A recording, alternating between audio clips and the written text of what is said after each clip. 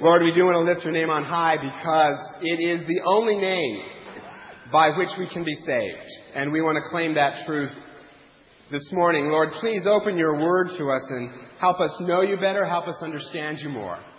We pray this in your name. Amen. A while back in the BBC building in London, a sound technician left his booth for lunch, and as he did, he accidentally flipped a master switch that started a tape rolling over and over again throughout the entire building. And it was a tape that they'd recorded earlier of a homeless man singing this chant. And the chant went like this: "Oh, the blood of Jesus, oh, the blood of Jesus, he's never failed me yet. One thing I know, he loves me so. The blood of Jesus, he's never failed me yet," over and over and over for an hour. Well, when the sound technician got back, he noticed that all his coworkers had stopped working. And they were just staring transfixed at the speakers because they'd never heard such a thing before. I guess it wasn't part of the corporate culture at the BBC to hear that chant at lunch. That is the reaction I used to get, especially when I was on the Stanford campus. Whenever I would say that the blood of Jesus and only Jesus is what reconciles us to God, people would just stare at me, sort of dumbfounded. It was the strangest thing they ever heard. After all, we live in a very multicultural, egalitarian society with lots of different religions, lots of different worldviews, and what our culture wants to say is that all of those religions are basically the same. And they're all equally true. Which, of course, is impossible because they claim contradictory things. Some say there's one God, others many. Some say there's life after death, others say there isn't. But nevertheless, our culture wants to say they're really all the same, which just does violence to all of them. This winter, we're talking about the misconceptions people have of Jesus. And surely one of the biggest ones out there is this: that Jesus was a great guy, a good teacher, a holy man, but really just one of many ways to God. No better, no worse than the rest, and certainly not the only way. He was just sort of one of many ways in the supermarket of religious ideas. Now, the problem with that is that it's into the middle of our relativistic culture that Jesus says the following. He says, "I am the way, the truth, and the life. Nobody comes to the Father but by me." Wow. Way to be politically incorrect, Jesus. Don't you want to revise that a little bit? Didn't you mean to say you're one of many ways that people come to the Father? Oh, no. He says it over and over again. In Acts chapter 4:12, it says, "There is no other name in heaven by which people can be saved but Jesus." Now, that's not to say that other religions don't have things of great beauty and great wisdom and great value. They do. But what Jesus says and what I believe is that He is the only one who can reconcile us to God. And I think that's true for a couple of reasons. First is this: I think the reason that Jesus is the only way is because only Jesus offers us what we really need, and that's a Savior. The religion you choose will depend upon the problem you think you have. The religion you choose will depend upon the problem you think you have. Now, if you think your problem is you're not smart enough, you're going to choose a religion of enlightenment. If you think your problem is that you're not good enough, you're going to choose a religion that emphasizes good deeds. But if you think that your problem is that you're not good enough and you're not smart enough, and furthermore, there's nothing that you, a flawed human being, can do on your own to be good enough and be smart enough to relate to a perfect, holy, omniscient God, you have but one alternative. And that's Jesus. Because what you're really saying is that you need a Savior. Because there's no way you can save yourself. And only Jesus offers us that.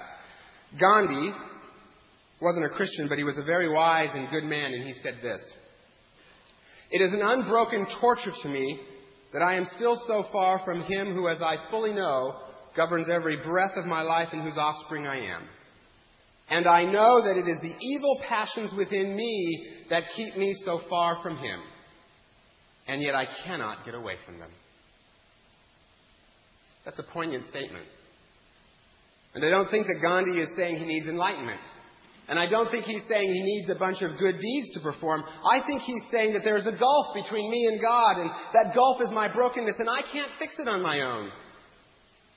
Because like all of us, he is separated from God by what the Bible calls sin. I want to demonstrate this to you visually. have a little visual aid here. Now, I didn't make this demonstration up, so if you don't like it, don't blame me, and if you like it, don't give me the credit. This pitcher of water is God. I know that might seem reductive to you, but go with the metaphor. This glass is you. Again, I know you feel you're more complex than this, but please just bear with me on this. And this water is the pure and holy life that God meant to give us. And this is meant to be our relationship with Him. This kind of intimate communion between God and us. God pours His pure holiness into us. We go back to God, back and forth in intimate, holy communion with our Lord. But there's a problem. This milk from my daughter's sippy cup represents sin. Now let me define that word. All of those things that we do that isn't so good. The lustful thoughts, the lying, the ways we use people and hurt people, that's part of our life. And now there's a problem, right? I can't go back. Or I pollute the holiness of God. I'm separated. Now our culture wants to say, it's just a little bit of milk. What's the big deal? Can't God just kind of... Well, no. Because one drop of this compromises the holiness and the purity of God. You know, and even just a little bit will do it. Because you know what? The definition of pure is, well, pure. So there's a problem. What are you going to do? Well, here's the solution. A substitute. A sacrifice. Pour the sin out on Him, Jesus, and now I am free to go back into holy, intimate communion with God. By substituting a sacrifice, God stays pure and holy, but He can also be merciful, and He stays a God that we can respect. You know, some people say, well, why couldn't God just sort of have just forgotten about sin, just kind of said, that's all right, don't worry about it. Well, is that a God that you can respect? A God who would just wink at all the ways we hurt people and devastate other people? That's not a God you can respect. That's not a God of justice. That's not even a loving God, because He just lets sin run rampant. Only in Jesus can justice, holiness, and mercy go together. And that makes Jesus the only way. A while back, I was in San Francisco with a group of people, and we were ministering to teenage male prostitutes on the street. And that is about as bleak a life as you can imagine. And one of them, named Derek, told us his story, and he told us all the ways that he had humiliated himself for money, just to get some drugs. And as he would talk to us, he kept saying over and over again, I'm boring you, aren't I? I'm boring, aren't I? And I kept thinking, bored was not what was coming to mind. And then he'd say, I want to be good, but I can't. My life, the drugs, I just can't. And I realized he didn't mean that he was afraid he was boring us. He felt we thought he was disgusting. Now, I don't think Derek needs enlightenment. He knows a lot already. And I don't think he needs a list of good deeds to go do, because I don't think all the good deeds in the world are going to make him feel better about himself, as deep as his hurts go. I think he needs a Savior. I think he needs Jesus, who takes all the impurity on him so that Derek can go and be in communion with the Holy God. Jesus, who pays every price that Derek knows needs to be paid for what he has done and for what has been done to him. Jesus, who settles every score. Jesus, who offers him unconditional love and backs it up by dying for him on the cross. Jesus is the only way, because He solves our real problem, and that's sin. The second reason I think Jesus is the only way is because Jesus is the only one to offer us a personal relationship with God. You know, other religious figures said, I know the way, or I have the way, but only Jesus says, I am the way. That is, He doesn't offer us a list of propositions or rules or religion. He offers us a relationship. And you'll notice in this story that Thomas asks a very sort of propositional question. How can we know the way? It's a very educated question. It's a very intellectual question. Thomas was Presbyterian. Jesus gives him a relational answer. I am the way. Jesus offers a relationship, which is what we really need anyway. Because finally, we are relational beings more than we are propositional or ethical beings. A couple of years ago when I was teaching, I overheard a conversation between a student and a professor in the English department, Stanford. And the student had come complaining and in tears, actually, about his low grade. But as the conversation went on, it turned out there was a lot of other things bugging the student. He was feeling like a failure. He was feeling worthless. And mostly he was feeling guilty because he had really hurt a lot of people in his life. And the professor was doing absolutely no good at all. The professor kept saying things like, "Have you read Nietzsche on this subject? Surely you know what Foucault would say." "No, what would Foucault say? Enlighten me." It was doing no good. Foucault, Nietzsche, the student didn't need propositions or philosophy. He needed something a little more personal. He needed a relationship. When we feel guilty because of something we've done, when we wonder whether or not we matter beyond our achievements, when we feel alone or abandoned, we don't need rules, we don't need rituals, we don't need religion. We need someone to say, "I forgive you, I love you, I will never leave you or forsake you." We don't need something, we need someone. And that's why Jesus is the only way, because he offers us a relationship with God rather than a pathway to him. The third reason I think Jesus is the only way is because only Jesus conquered death. The Bible affirms that Jesus was raised from the dead. And when I was here in November, I shared a lot of reasons with you why I think that's true. And I don't have time to rehearse them now. If you want, I'll go over it with you later. But if that's true, if Jesus really rose from the dead, you got to say this: that's unique. Never been done before. And I think it backs up his claim that he is the one and only Son of God, our only true Savior. Only Jesus offers us what we really need, which is a Savior. Only Jesus gives us a relationship with God. And only Jesus died and was raised from the dead. Now, I could say a lot more. I could talk about how Jesus is the only way because in him God comes to us rather than us go to God, which just makes sense because the finite can't get to the infinite has to come to the finite, and I could go on and on and on, but who wants to hear a preacher go on and on and on? So the bottom line is this: only Jesus saves. Now, that raises a big question, and you're probably asking it somewhere along the line, and it's this: well, if that's true, well then what about people who never hear of Jesus?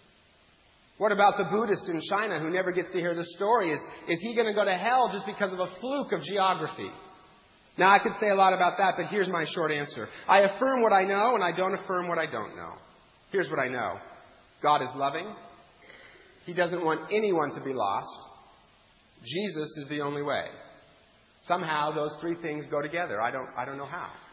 I know this, though, that on Judgment Day, in marginal cases, God's not going to be looking at me for my opinion. "Hey, Dudley, what do you think? In, out?" Not going to be up to me. We know that people in the Old Testament were saved by the God that had been revealed to them. Abraham had never heard the name Jesus, and yet Romans 4 says Abraham believed God, and it was credited to him as righteousness. And what did Abraham believe about God? Just that there was some God out there? No, it was more specific than that. As they're going up the mountain to sacrifice Isaac, and Isaac says, "Where's the ram for the sacrifice?" Abraham says what? God himself will provide the sacrifice. In other words, Abraham has some faith that God is going to have to provide the sacrifice, that if he's going to be saved, it's going to be God that does it, which God does 2,000 years later in Jesus. It's just that Abraham didn't know his name yet. He believed in the necessity of Jesus, the function of Jesus, without knowing his name. You see, what puts us in right relationship with God isn't our great Christian theology. It's not what we know. It's not even our good deeds. Christianity saves nobody. Only Jesus saves. And how much of him do you have to know before you're saved? I don't know. What reconciles us to God is our dim admission somewhere that we can't save ourselves and that God's going to have to do it. And wherever people respond to that truth, I believe God credits that to them as righteousness based on what Christ has done. Now, that's just my opinion. I don't know. That's the bottom line. I don't know. But I do know this. Christianity is not particular about who gets saved. It is only particular about who does the saving. And that's Jesus. And wherever people are saved, they are saved based on what Jesus has done on the cross rather than what they have done. And that's why Jesus being the only way isn't exclusive. It's the opposite. It is the most inclusive way to God there can possibly be. Because you see, you don't have to be born into the right caste. You don't have to perform a lot of rituals or sacrifices. You don't have to make a certain number of pilgrimages. You don't even have to be good. All you need to do is know Jesus and know you need Him, and that's something that everyone can do. Now, I don't know about you, but for me that is such good news because, you see, I'm not a good person. I'm a bad person. And I'm a pastor. So think how depressing that is for everyone else.